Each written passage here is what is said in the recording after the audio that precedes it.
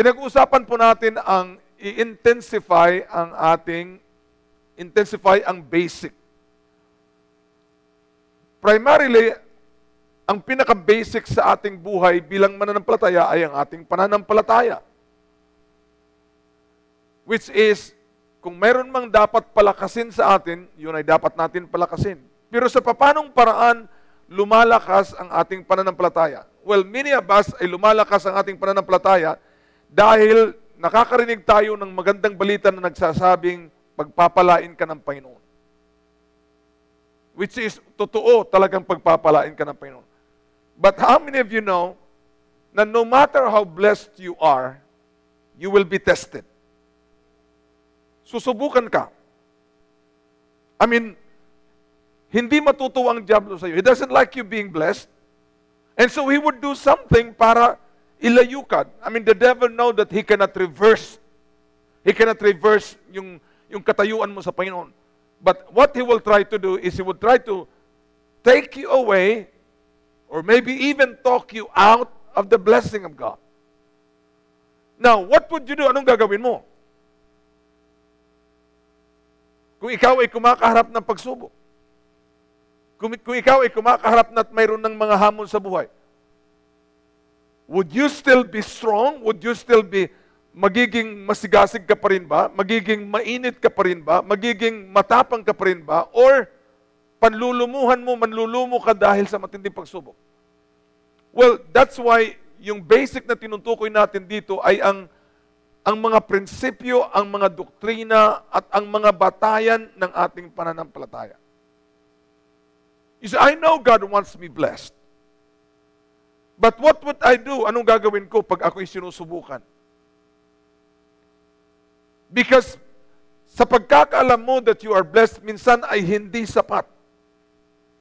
Kailangan mong mayroong salita ng Panginoon, maliban lang sa pagiging blessed, na ang mga paa mo ay doon nakayapak upang kahit anumang problema, upang anumang suliranin na dumarating sa buhay mo, hindi ka natitinag at hindi ka natitibag. At mas lalong hindi ka malilinlang. Dahil ang pinakamatindi na ginagamit ng diablo, hindi lamang ito ngayong panahon, kundi kahit pa man noong unang panahon. Kasi wala naman siyang bagong pamamaraan para ikaw ay ibagsak niya. He doesn't have new strategy. The devil is an old dog. You cannot teach him new tricks. So, he's using the same thing over and over again for every one of us to fall, para tayo mahulog. Pero kung mahuhulog pa rin tayo, it's almost like wala tayong natutunang leksyon sa pagkahulog ng ibang mga taong nauna sa atin. At kung ito yung mangyayari, then we are insane. Because to be doing the same thing over and over again and even expecting a different result, that is insanity. And not being able to learn from the mistakes of other people is also insanity. We can learn from some people's mistake and we can learn from some other people's success. But the point is, we don't want to stay where we are. We want to grow, we want to increase, we want to move forward, and while we are moving forward, we become stronger than ever. We become more on fire than before. So, kaya nga, minarapat ko na unahin natin ito pag-usapan ngayong ngayong January, first month of the year, which is today is the last Sunday of January. Ibig sabihin, hindi naman sa nagmamadali ako para tapusin kaagad dahil magpi-February na. If we need to talk about this still next month and even on the third month, I will have to do it because ito ang pinakapundasyon ng ating buhay. Ito ang pundasyon ng ating pagiging mananampalataya. Doon ang ating buhay nakasalalay. Wala tayong pakialam na pagandahin lamang ang panlabas. Nakikita ng mga tao na bagong kotse mo ngayon. Nakikita ng mga tao na bagong lipat ka sa bagong... I have nothing against that and I don't think that God has something against this. God wants to bless us. But those are not the most important. Maring meron kang bagong sasakyan, maring meron kang bagong bahay, maring meron kang bagong negosyo, maring meron kang bagong trabaho. Lahat-lahat ay bago. Pero kung kukumustahin ka kung anong relasyon mo sa Panginoon, kung kukumustahin ka kung ikaw ay nanatiling nakatayo pa rin ba sa salita ng Panginoon, I will tell you. I mean, your car will not stay new. Ang sasakyan mo ay hindi mananatiling bago. At ang sasakyan mo ay hindi mananatiling pinakamahal. Sa susunod na taon o sa susunod na buwan, ang kapitbahay mo ay makakabili ng mas higit pa, mas mahal pa kaysa sasakyan mo. At yun ang ayaw mong mangyari dahil akala mo ikaw lang. But it's going to happen. Somebody else will have something more expensive than you have.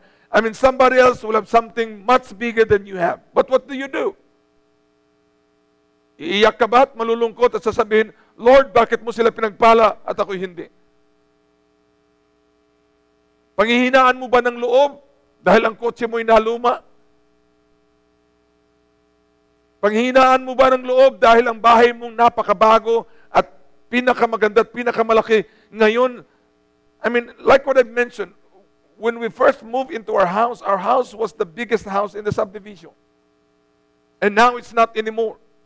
So what do? Get mad? Malungkot? At sabihin na magpapagawa ako ulit ng mas malaki. Although it should be given na. I mean, it should be given that I should believe God for something much bigger. But the motivation should not be because somebody has much greater, somebody has much bigger. I mean, if you know where you stand, you don't care what other people has. You only care about your own life, which is more precious than anything else. And that's why you want to keep standing on the firm foundation, which is no other than Jesus Himself and His Word. Amen? Turn to Hebrews chapter 6.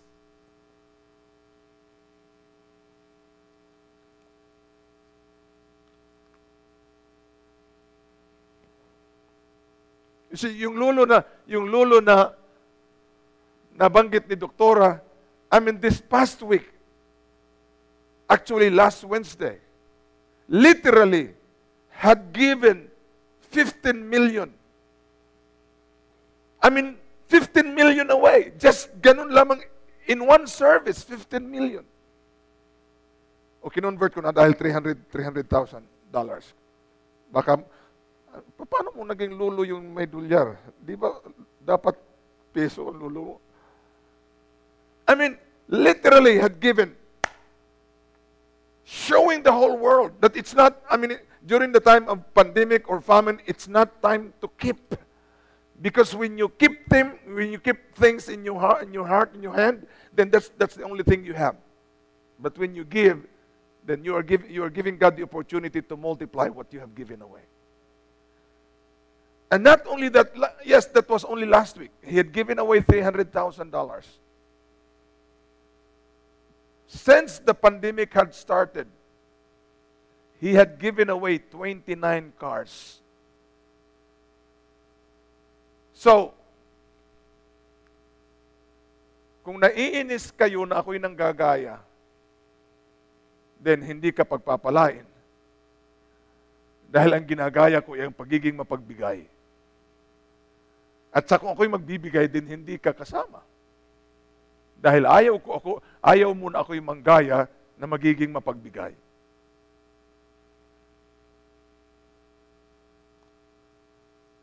I mean, I believe not that we will literally be doing the same thing he's doing, but I mean, we'll be literally giving away house, we'll be giving away vehicle. And that's why it was part of the prayer last Friday. At dahil galit ka na ako'y nanggagaya, hindi ka mabigyan. Maninigas ka na lang sa inggit. Maninigas ka na lang sa galit. Dahil ayaw mo. I mean, because there are practices, there are beliefs that are worth emulating. Like generosity is. Mayroong mga ugali, mayroong mga karakter, mayroong mga katangian na karapat dapat gayahin. Alam mo kung bakit? Dahil maliban lang sa gusto mo silang gayahin, kundi naiintindihan mo rin at alam mo rin na ito naman talaga ang sinasabi ng Biblia na dapat mong maging kaugalian, maging iyong ugali. And let me tell you, you will never go wrong when you're generous. I know some people will even warn you to say, don't stretch yourself so much. Huwag mong masyadong iunat ang sarili mo. Well, if you are a rubber band and you are not stretching, then you are not fulfilling the purpose of why you are a rubber band. Naalala ko yung unang pagpunta namin dito before we started this church. We were not expecting that we'll be pastor in this church. Sinabihan ako ni Pastor Paul, sinabi, Tom, when you move to Manila, maglagay ka ng rubber band sa inyong pitaka.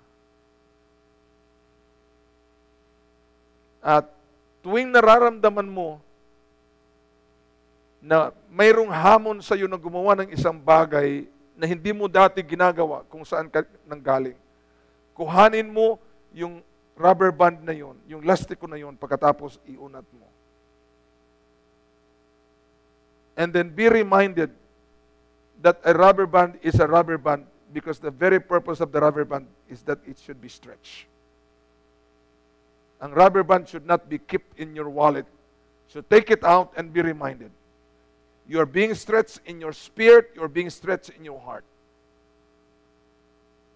And so if you are a rubber band, kung ikaw elastiko pagkatapos hindi ka inuunat dahil alam mo ang gusto ng Panginoon lamang para sa iyo ay komportable lamang buhay, ayaw mo nang being stretched, well, you are not fulfilling your purpose.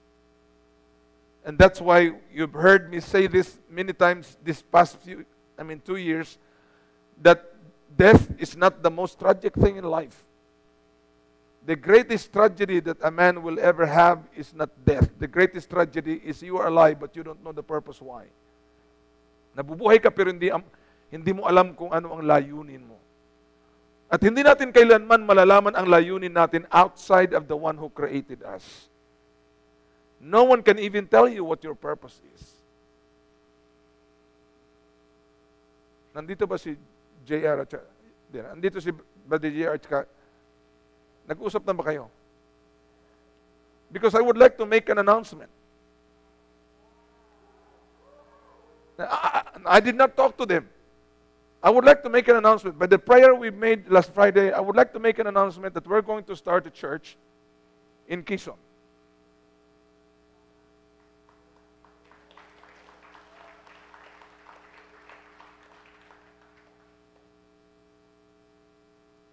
Now, ayokong gawin nila ito dahil sinabi ko. Sino ba ako? But I know that God is dealing in their heart. It might be the same thing with you. Pinatatagal nyo lang yung ago ninyo. You know it in your spirit, you know it in your heart. Isang sabi mo lang na yes, halos mababaliktad ka agad at maalis ka agad yung agony. Pero dahil gusto mong patagalin,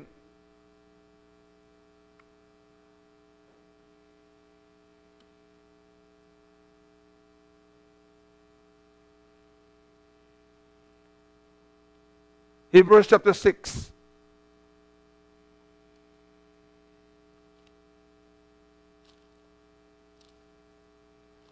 Ako'y naniniwala itong panahon kung saan tayo nandoon ay dapat na mas lalo tayong maging seryoso sa Panginoon.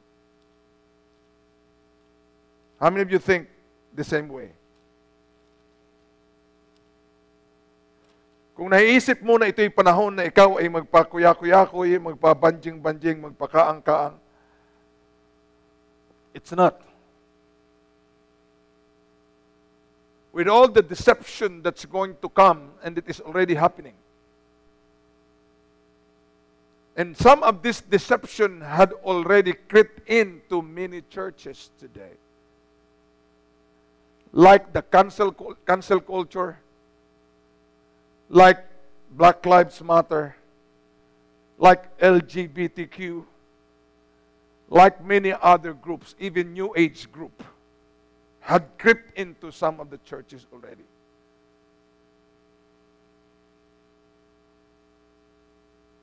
You don't want to be deceived. You don't want to be part of the statistics of churches that do not believe in healing anymore because they rather want to believe that it is the vaccine that will heal them or protect them. I mean, although ang mga eksperto ay magkaiba-iba ang mga opinion. Like for example, there is an expert, a particular doctor, na pinost ng DOH. I mean, I could name them. And one particular doctor is the president of the pediatric. And he said, ini-encourage niya ng ating mga anak na 5 taon hanggang 11 taon, because they're gonna do that next week, na magpabakuna because ang bakuna ay safe and effective. Now, you might have been vaccinated, pero hindi ka pwedeng magbulag-bulagan that many people have already died and some people had already some adverse sa kanilang katawan. I mean, magpasalamat ka na hindi ikaw. Pero there are lots of, I mean, even sa FDA, sa food and drug industry ng bansang Pilipinas, they already have listed more than 3,000 adverse effects. So, hindi ka pwede magsabing, that is the answer. As a matter of fact, this doctor who is the president of the pediatric department was challenged by another doctor sa personal na debate. Ano ang kanyang batayan? Ano ang kanyang datos kung bakit nasabi niya that the vaccine is safe and effective? I don't know if she would respond. She's a lady. I don't know if she would respond to the challenge. But I guess she will not. Because the doctor that challenged her had spent his life teaching in the same school, most probably where she graduated. An older guy. An older doctor. So, I mean, they differ in their sa kanilang paniniwala, ang mga eksperto, but you cannot even stand in between, and you cannot say, panig ako dito. You must have the Word of God and believe that only God can bring healing into your body. Only God can protect you in whatever, kahit anong panganib, kahit anong peligro ng buhay, ang Diyos. And many people are not, I mean, in fact, not just people. I mean, there's a group I'm a part of, which, of course, they make me part of the group, but I don't necessarily actively interact. But there's part of the group they're so concerned about because many pastors in the nation are in fact encouraging the people, go ahead, let your children be vaccinated. Listen to me. If they say it's safe, they should be able to show the data. If they say it is effective, they should be able to show the data. They cannot show the data. Many people have died already. We just don't hear it, we just don't know it, because mainstream media are trying to hide everything because there's something behind.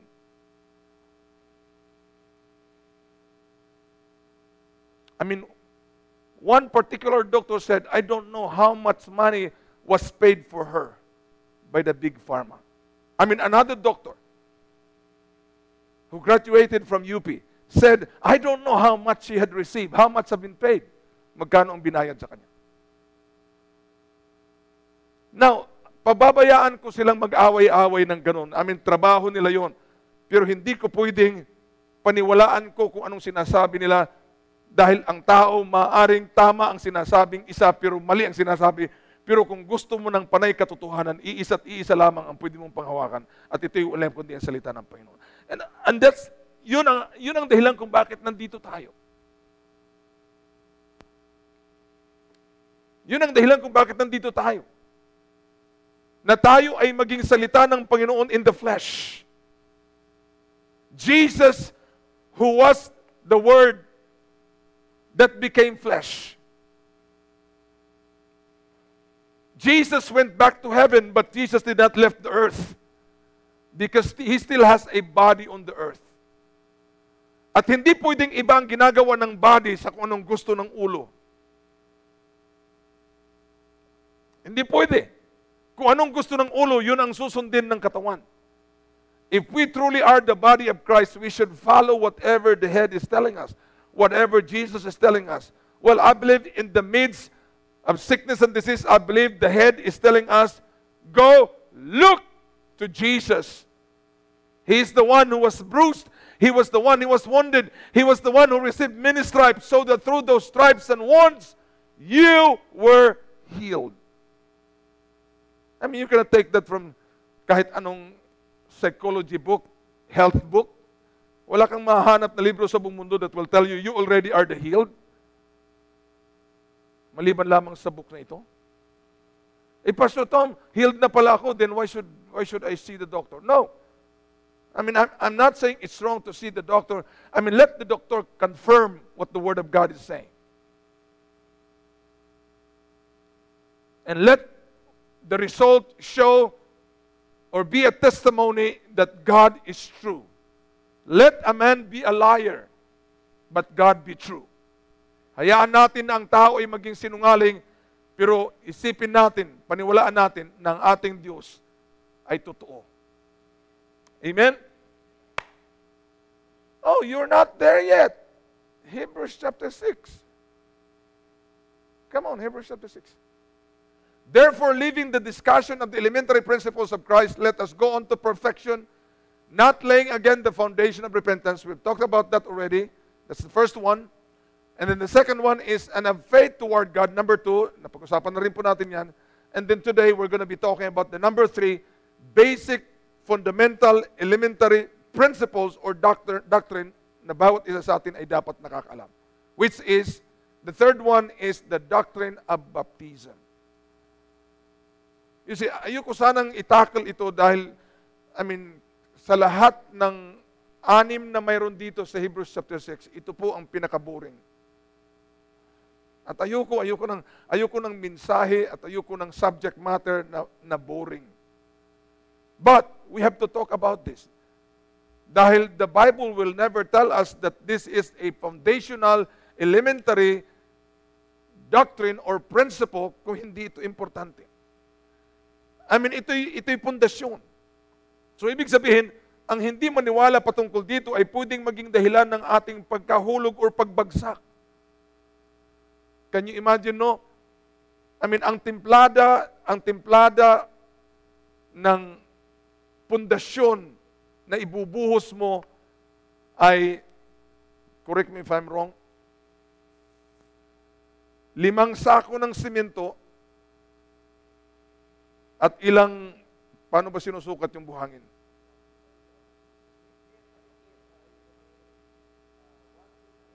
One, two, three. One, ano ang one? One cement. Kasama yung graba dyan. Lalo ng buhangin, kasama na yung buhangin. At 3 buhangin. Now, can you imagine?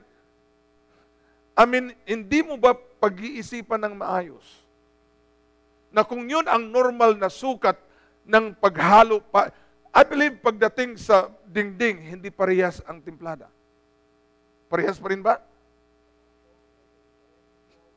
Beams. Pero pagdating sa pader, pagdating sa dingding, you see, can you imagine kung anong pwedeng mangyari? Dahil lamang nakaligtaan, mayroon lamang isang ingredient doon na hindi mo nahalo. Ang siyang pwedeng maging dahilan ng pagbagsak ng buong itinayo mong building. Listen to me. Isipin natin, hindi po tayo nagbibuild sa ating sarili. Ang Panginoon at ang nagbibuild sa atin. Kaya hindi ka pwedeng mag-isip na kakayanin na pabagsakin ka dahil lamang may pandemya, kakayanin lamang na pabagsakin ka dahil mayroong masamang spirito, dahil mayroong demonyo, dahil mayroong mga taong isinanla ang kailang kaluluwa sa demonyo. Isipin mo, kung ikaw ay itinayungan ni Kristo, walang kahit anuman pwedeng magpabagsak sa iyo. Magbagsakan na ang lahat, ikaw ay hindi. Pero dapat isinasaalang-alang natin sa paanong paraan tayo tinatag ng ating Panginoon. Ano ang kanyang pundasyon? Ano ang materialis na kanyang ginamit upang hindi nga tayo matinag, upang hindi tayo matibag, upang hindi tayo malinlang, upang hindi tayo malihis, kundi tayo ay manatili na kahit nagkawalaan na, nagkabagsakan na, lahat tayo nandyan pa rin sa gitna ng kalooban ng Panginoon. At isa dito ay ang doctrine ng baptism. Although, mayroong mga nag-aaral na sinasabi nila na sa Biblia ay mayroon daw 7 magkaiba-ibang klase ng baptisms. Well, 7 pala, bakit hindi natin lahat ito ginagawa? Well, sa 7 na mga baptism na ito, mayroon, actually, most of these baptisms that is mentioned in the Bible are but types. Ibig sabihin ng type, you don't necessarily have to do the same thing. Like for example, the first mention of the baptism is the baptism of Moses. Well, not the first one, but it was mentioned in the New Testament. Na when they crossed the Red Sea, they call it baptism of Moses. Now, ayokong pagtuunan ng pansin because we are not going to be baptized with the baptism of Moses anymore. Ayokong maglaan ng oras doon. But the Bible mentioned about the baptism, and if you would like to look, kung gusto mong hanapin yan, kung nasaan yan, I believe it's in 1 Corinthians. Let me check. We'll find it out. Nasa 1 Corinthians chapter 10, verse 2. Now, ito po ay type ng bagong buhay. Dahil sila for more than 400 years ay alipin. Hindi sila malaya.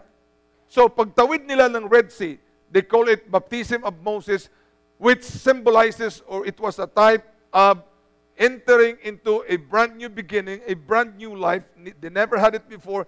Buhay na walang kaparihas, buhay na hindi katulad ng dati, kundi buhay na bago. Sariwa. And then another thing that was mentioned sa baptism was yung baptism ni John, which was actually baptism of repentance. Again, yung baptism ni John is a type. Kasi yung tawag sa baptism ni John ay baptism ng repentance. Ibig sabihin, baptism sa pagsisisi ng iyong mga kasalanan. Hindi natin ginagawa yon. Ang ginagawa natin ay dahil nagsisi na tayo, kaya tayo nagpapabautismo. Dahil ligtas na tayo, kaya tayo nagpapabautismo. So, none of us is being baptized the same kind of baptism na ginawa ni St. John. Now, another baptism was the baptism ni Jesus. We are not baptized the same way Jesus was baptized because he was baptized by John. And supposedly, when Jesus was baptized, it was supposed to be a baptism of John, which is a baptism of repentance. But Jesus does not have to repent about anything. He did not sin. He did not make any mistake. Wala siyang kasalanan. Wala siyang pwedeng pagsisihan. So, hindi tayo pwedeng bautismo na kaparehas ng bautismo ni Jesus.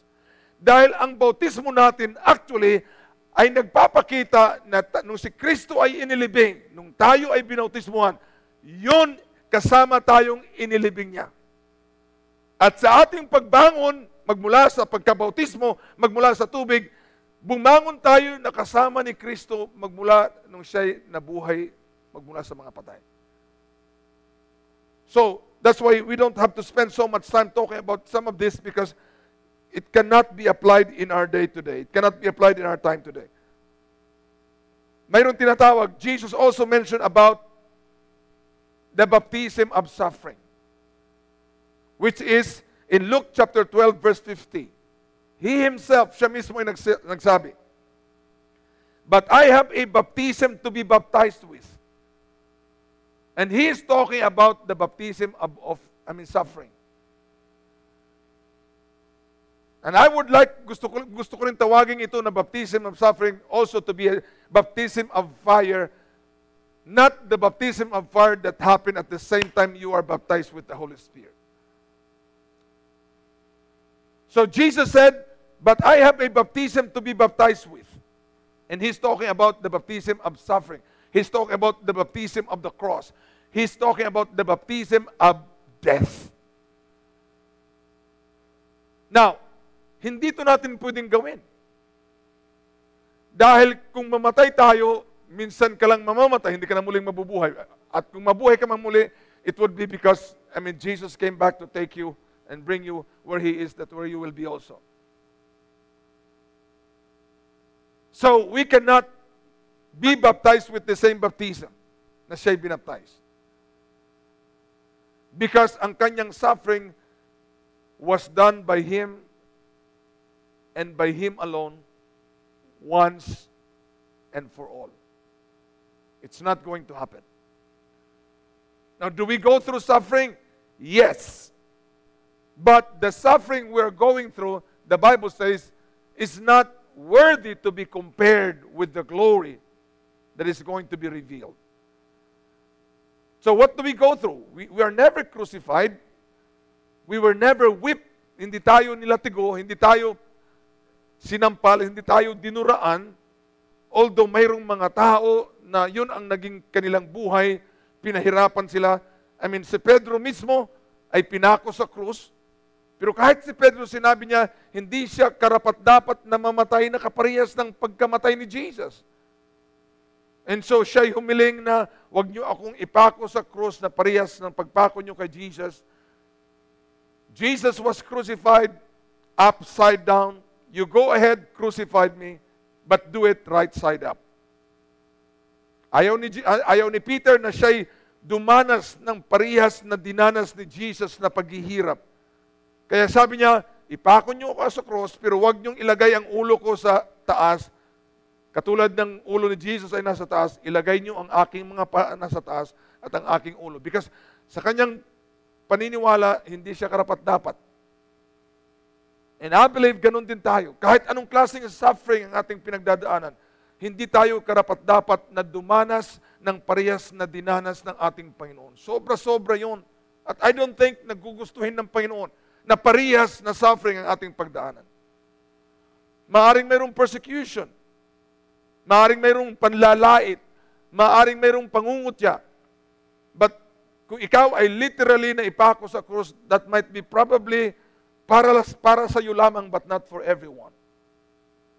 But one thing should be common amongst us is we should die to sin so that we can begin to live for Christ. And if you're going to look at it, it is a suffering.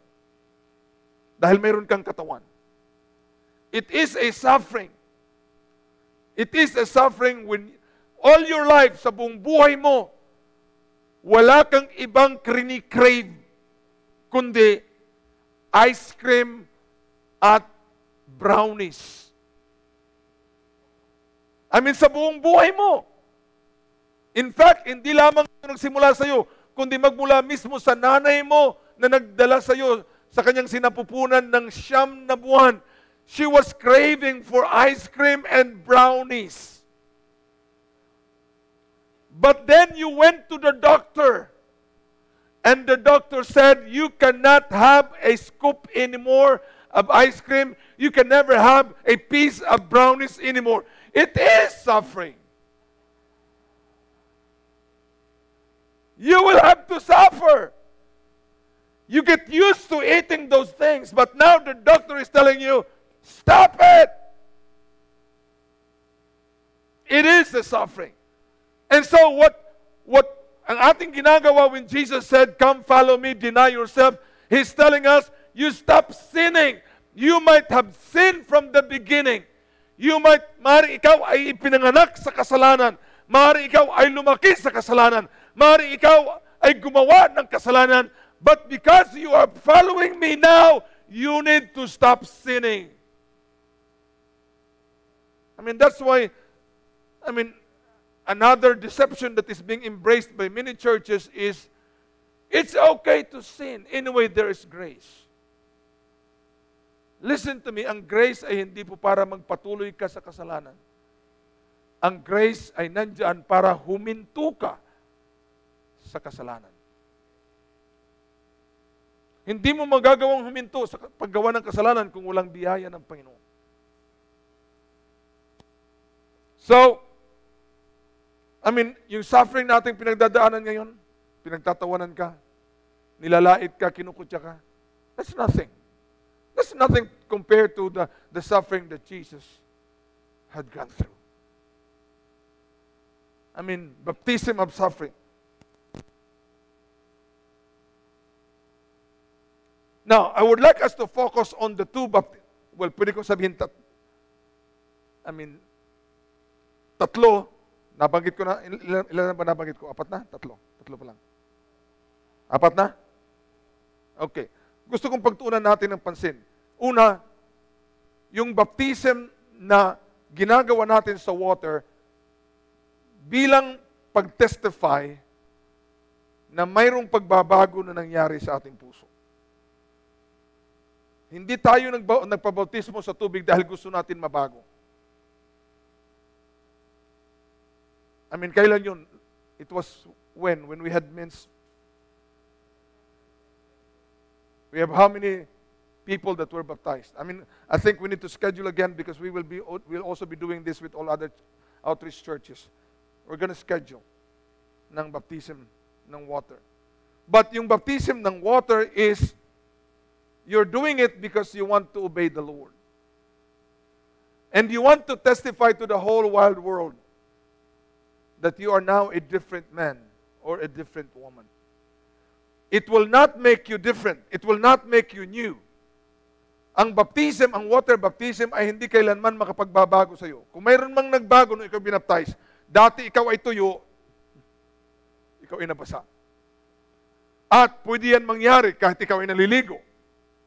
Kung ikaw ay naliligo araw-araw, ibig sabihin nangyayari yan sa iyo araw-araw. But baptism is not necessarily something that you can do every day. As a matter of fact, you can only be baptized once. Now, other people will re-baptize because they decided and they think that the previous baptism na ginawa sa kanila, doesn't really, walang bigat. So, but that's okay. But you don't become baptized every day. You are baptized once. And then from being baptized once, then, kung ang baptism ay nagpapakita na mayroon ka ng bagong buhay, kung ang baptism ay nagpapakita na mayroon ka ng kapatawaran, at alam mo'y pinatawad ka na ng Panginoon, nagpabautismo ka para, maalis, matanggal ang lahat. Kung alam mo ikaw pinatawad, bakit hindi ka magpapatawad? Well, hindi ko kaya. Kaya doon na lamang ako magpapabautismo kung kaya ko nang magpatawad. Well, kailan ka pinatawad ng Panginoon? Before the baptism? Or after the baptism? Or during the baptism? Kung pinatawad ka ng Panginoon before the baptism, at hindi during the baptism or even after baptism, then bakit hindi mo patawarin yung tao even if they don't have to go through anything?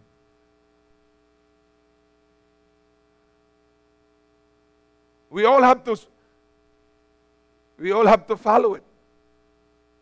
Yung baptism ng water na hindi po baptism ng water na kaparehas yung kay John, which is also baptism of repentance, ay different ng water baptism. Ang ating baptism is baptism because we are obeying God. Sinusunod natin ang Panginoon because the Word of God says in Matthew 28, go ye into all the world, baptizing them in the name of the Father, Son, and Holy Spirit. So, unang-una, we're doing it in obedience. Kung nahihirapan tayong sumunod sa Panginoon sa water baptism, mahihirapan tayong sumunod sa Panginoon pagka sinabi ng Panginoon, punta ka sa timbot ko. Mahirapan kang sumunod sa Panginoon, sabihin ng Panginoon, punta ka sa patikol. Sa tubig nga lang, hindi mo kayang lumubog at umahon. Pumunta pa kaya sa mga lugar kung saan ang pagpapasabog at ang pagpapaputok ay parang normal lang nangyayari araw-araw. So, we're doing it in obedience. Secondly, we're doing it to testify. We're telling the whole world. That's why I don't believe in secret water baptism, that we have to hide it in a secret place. Or although ito po yung nangyari doon si Pastor Gerson ng Tacloban. Pumunta siya sa Vietnam. Alam natin, ang Vietnam ay communist country, so hindi ka pwedeng magpakita ng pagiging Kristiyano mo publicly. So you have to do it sa nakatagong lugar. Mayroong isang Kristiyano doon that was so touched. So naka-check-in si Pastor Gerson sa isang hotel. lumapit sa kanya at gusto mong pabautismo, with an interpreter of course. Eh hindi niya alam, saan tayo pupunta? Eh doon siya pinuntahan sa hotel. At doon sa hotel ay mayroong shower at may bathtub. Well, actually, it was not a baptism dahil kahit punuin mo man yung bathtub, hindi ka pa rin malulublob. Nailublob mo yung tiyan mo pero yung paa mo lumabas. Nailublob mo yung tiyan mo pero lumabas ang yung kamay. Pero dahil walang ibang paraan, sabi lang ni Pastor Jesus, okay, let's go. Pinihit, binuksan ng shower, at doon nakatayo na lang. But that's not the baptism na ating, if you are in a free country, that's not the baptism that we're all supposed to do. God may recognize it because of the restriction and because, ang buhay nila ay mailalagay sa peligro kung ito'y gagawin mo in public. Now, yung pangalawang baptism na halos ay minamaster natin, ngunit hindi natin ma-master, papunta tayo doon, ay yung baptism ng Holy Spirit. Which I believe every single one of us should be baptized. Matthew chapter 3, verse 11. Si John the Baptist recognized that everybody should be baptized with the Holy Spirit and fire. He said, somebody who is coming after me. But I am not even worthy to unloose his sandals. When he comes, he will baptize you with the Holy Spirit. Alam ko po, maraming mga tao na naniniwala na itong baptism na ito ay para lamang nung unang panahon at hindi na para ngayon. But I believe, when this kind of belief, kung mayroong paniniwala na gano'n, na itong baptism na ito ay para lamang noon at hindi ngayon, this is because the devil wants to neutralize the church. The devil wants you to live your life just like everybody else. He does not want you to be powerful. He does not want you to be anointed. He does not want you to be filled with the Holy Spirit. Because the devil knows, alam ng diablo how much damage a person who is filled with the Holy Spirit can do. Nakita niya ito when the church was born. In one day, 3,000 people got saved. He don't like it. Ayaw ng diablo na mayroon kang naaakay na mga kaluluwa. Ayaw ng diablo na mayroon kang nahihimok sa Panginoon. That's why, I believe that the devil really do not like Pastor Melvin and Angie. While many people, they actually are praying, Lord, kung pwede po bang lubayan na po ako ng diablo, at wag na po niya akong kontrahin. At wag na po siyang gumawa. You see, when you're praying that kind of prayer, tinatanggap mo na ma-neutralize ang buhay mo. Listen to me, you were never designed by God to live a natural life. You were designed by God to live a supernatural life. Alam ko po, nung bago pa lamang ang pandemic, ay naririnig natin palagi, humanda tayo para sa new normal. It was not a new normal that you were supposed to be preparing. Because the truth of the matter is, you were never designed by God to live a normal life. Old normal man or new normal, it's not the way of life para sa isang mananampalataya. Ang isang mananampalataya ay dapat na namuhay sa supernatural life. And you can never live a supernatural life without being baptized with the Holy Spirit. That's impossible. I know a preacher can be so eloquent. I know a preacher can be so impressive in his delivery of the message. But even the world can do it. Ang pinakamagaling na speaker sa buong mundo is an unbeliever. He drew thousands and thousands of people from all over the world. And people would pay him Sa front seat, people would pay $20,000 maka-attend lamang sa kanyang conference. And he's not even a Christian. So the Apostle Paul understood when he said in 1 Corinthians chapter 2, verse 4, it is not by eloquence. It is not by enticing words of man's wisdom, but it is by the demonstration of the Spirit and of power.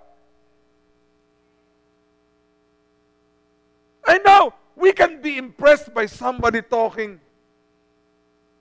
Lalong-lalo na kung yung iba ay nakakapag-impress pagka mayroon silang mga ginagamit na mga Hebrew word, Greek word, Latin word, French, Germany, or whatever. But when you are impressing somebody, you're only touching their emotions, but you are not touching their heart. God wanted us to be touched in our hearts. Nice ng point. And that will never happen if we ourselves are not baptized with the Holy Spirit, which means to be baptized with the Holy Spirit, to be immersed in the Holy Spirit. That means you have been saturated, you have been filled, you have been covered from the top, sa iyong paa, on the side, sa tagiliran mo. That means you are saturated. Your spirit, your soul, and body is saturated by the Holy Spirit. At hindi mo pwedeng sabihin na mahirap yan, Pastor Tom, hindi kong kaya. Well, kaya nga kailangan tayong mabaptize ng Holy Spirit. Dahil ito ba'y hindi ayon sa kaya natin. It's not by might, it's not by power, but it is by the Holy Spirit.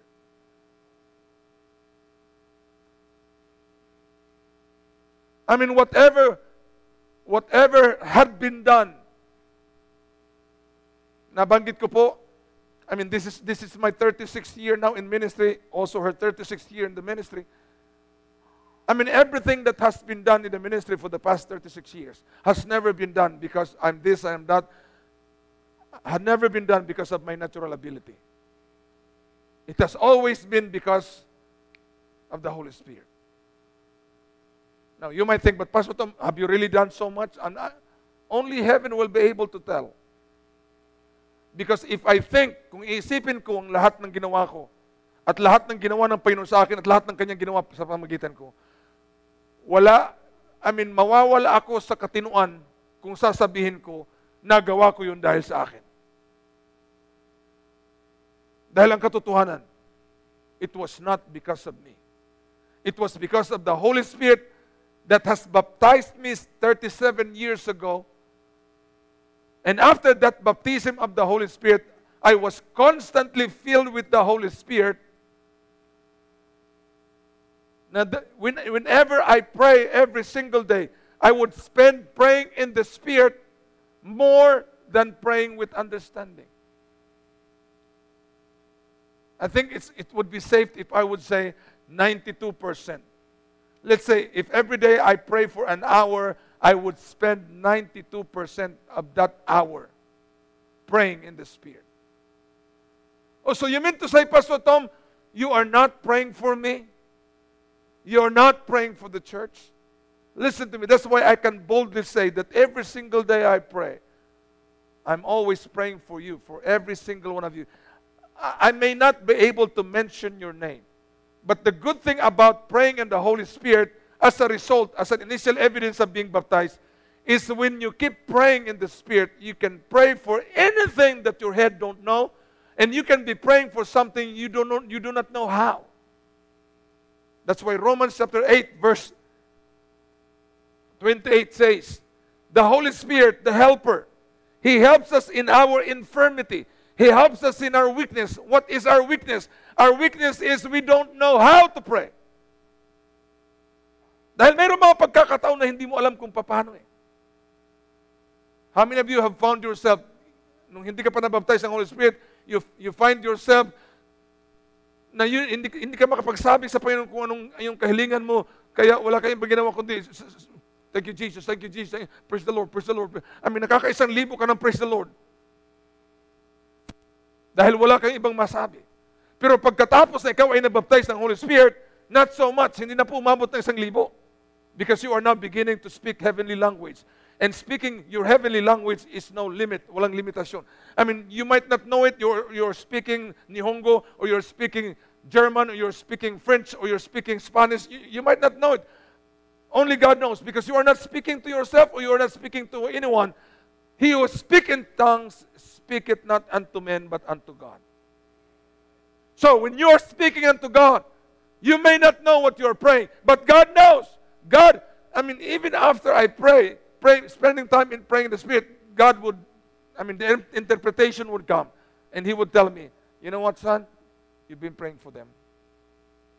You've been praying for this family. You've been praying for that individual. You've been praying for a nation. You've been praying for a city. Now, while I was praying, because of the baptism of the Holy Spirit that I've received, I don't know. Hindi ko alam. Hindi ko alam kung ano akong pinagpipray. At hindi ko alam kung paano akong pray. So, ito po yung malaki na itutulong sa atin, lalong-lalo na sa ating panahon ngayon. So, if somebody comes to tell you, it does not work, it's not for us, it has been done away with, let me tell you this, that the baptism of the Holy Spirit still is working. In fact, this is the way that God is working in the church and through the church mightily. There's no other way. Walang ibang mighty na paraan ng Diyos ay kikilos at gagalaw. Sa ating buhay, sa pamamagitan ng ating buhay, kundi sa pamamagitan ng baptism ng Holy Spirit. Now, the third one na binanggit is yung hindi natin masyadong naririnig yung tinatawag na baptism into Christ. You see, baptism into Christ does not necessarily mean being baptized with water or being baptized with the Holy Spirit. It just means na you become united with Christ. You become one. The Word of God says, 1 Corinthians chapter 5, verse 17, therefore, if any man be in Christ, he is a new creation. That is being baptized in Christ. You did not have Christ partially.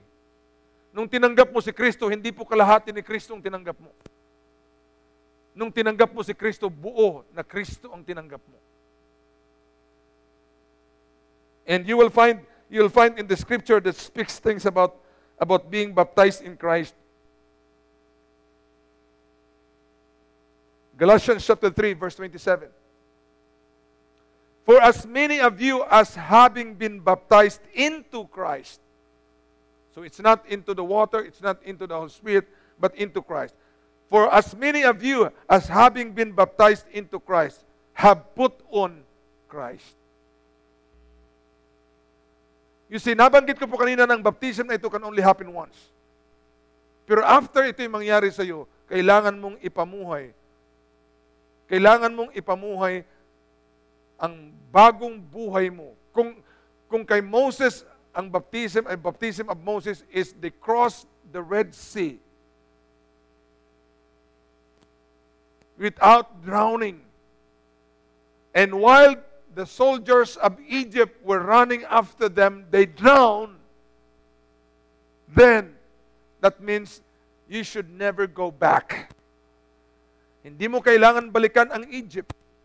Hindi mo kailangan balikan ang mga prutas. Hindi mo kailangan balikan ang mga gulay. Kahit man gaano sila kasarap nung ito'y... Kasi sa sino mang gutom, ang kahit ano ay pwedeng maging masarap. Hello? Ang sino mang gutom, kahit anong ibigay mo, ay magiging masarap. Ang asong gutom, na katatapos lang dumumi, ay pwede niyang balikan ang kanyang dumi. At ang dumi na yun na galing sa kanya ay pwedeng masarap para sa kanya. Katakam-takam. Yak. Pastor Tom, manananghalian na po tayo. Sorry po, pasensya. Kanina pa sana binanggit ko yung alas 11 pa lamang. Pero alas 11 si doktora pa kasi nagsasalita eh. Hallelujah! Kahit anong pagkain ay masarap sa sino mang nagugutom. Pero hindi lahat ng masarap ay nakakabuti sa atin. Masarap ang ice cream. Mayroon kaming, ito po ang national na pagkain tuwing kami natatapos sa aming tanghalian kada linggo. Ito yung pambansang pagkain namin pagkatapos halos kada linggo. Hindi naman kada linggo, halos kada linggo. At alam ng mga staff to, ito po ay yung egg pie. Pag may birthday o nalalapit na birthday or nalagpas na yung birthday, egg pie. You see, dumating ang panahon na sunod-sunod ng linggo, sabi ko, kayo na lang dyan. Masarap man yan o hindi, mapapansin nila, lalabas ako, pupunta lang ako dito. Sila na lang ang dahil hindi lahat ng masarap ay nakabubuti sa ating katawan. Sa totoo lang, ang kasalanan ay napakasarap. Nakatikim na po ba kayo? Doon tayo galing. Pero alam natin, kahit gaano kasarap ang kasalanan, ito'y hindi mo maihahambing sa sarap ng ating Panginoon. Amen? Praise the Lord. Tayo po yung manalangin. Panginoon, marami pong salamat. Na sa katuruan ng bautismo, ay hindi po kami dapat na tagapakinig lamang, kundi ito'y maipamuhay namin. Na kahit man kung ito'y ginawa na po namin, ay kailangan na maipagpatuloy namin dahil ito'y sumisimbolo na hindi na po kami babalik pa. Kaya nga po sa tuwing may baptism, we would always sing the song, I have decided to follow Jesus, no turning back, no turning back. Lord, after you have baptized me with the Holy Spirit, I've never turned back. And that's why I saw the power, your power, work in me and work through me. Lord, I am not anybody more special than anybody else here. We're all the same in your sight. You want to equip us. You want to baptize us. You want to fill us with everything that we are all needed to be filled so that we would become the true living church, body of the Lord Jesus Christ. Because we are the only chance, we are the only opportunity wherein the world will be able to see you. If we fail to show the world who you are, then we have failed forever. And I know we could fail if we have not been baptized. Pwede kaming sumablay kung hindi kami puspos sa banal na Espiritu at sa iyong mga salita. Pero hindi po kami papayag dahil ang kalooban mo ay kami mapuspos. Sa bawat bahagi, sa bawat aspeto ng aming pagkatao. Upang kahit doon sa labas, wala kaming sinasabi, ay napapansin kaagad ng mga taong nasa paligid namin ang pagkakaiba na dulot ng iyong mga salita at ng banal na Espiritu. Marami pong salamat, Lord. We bless you.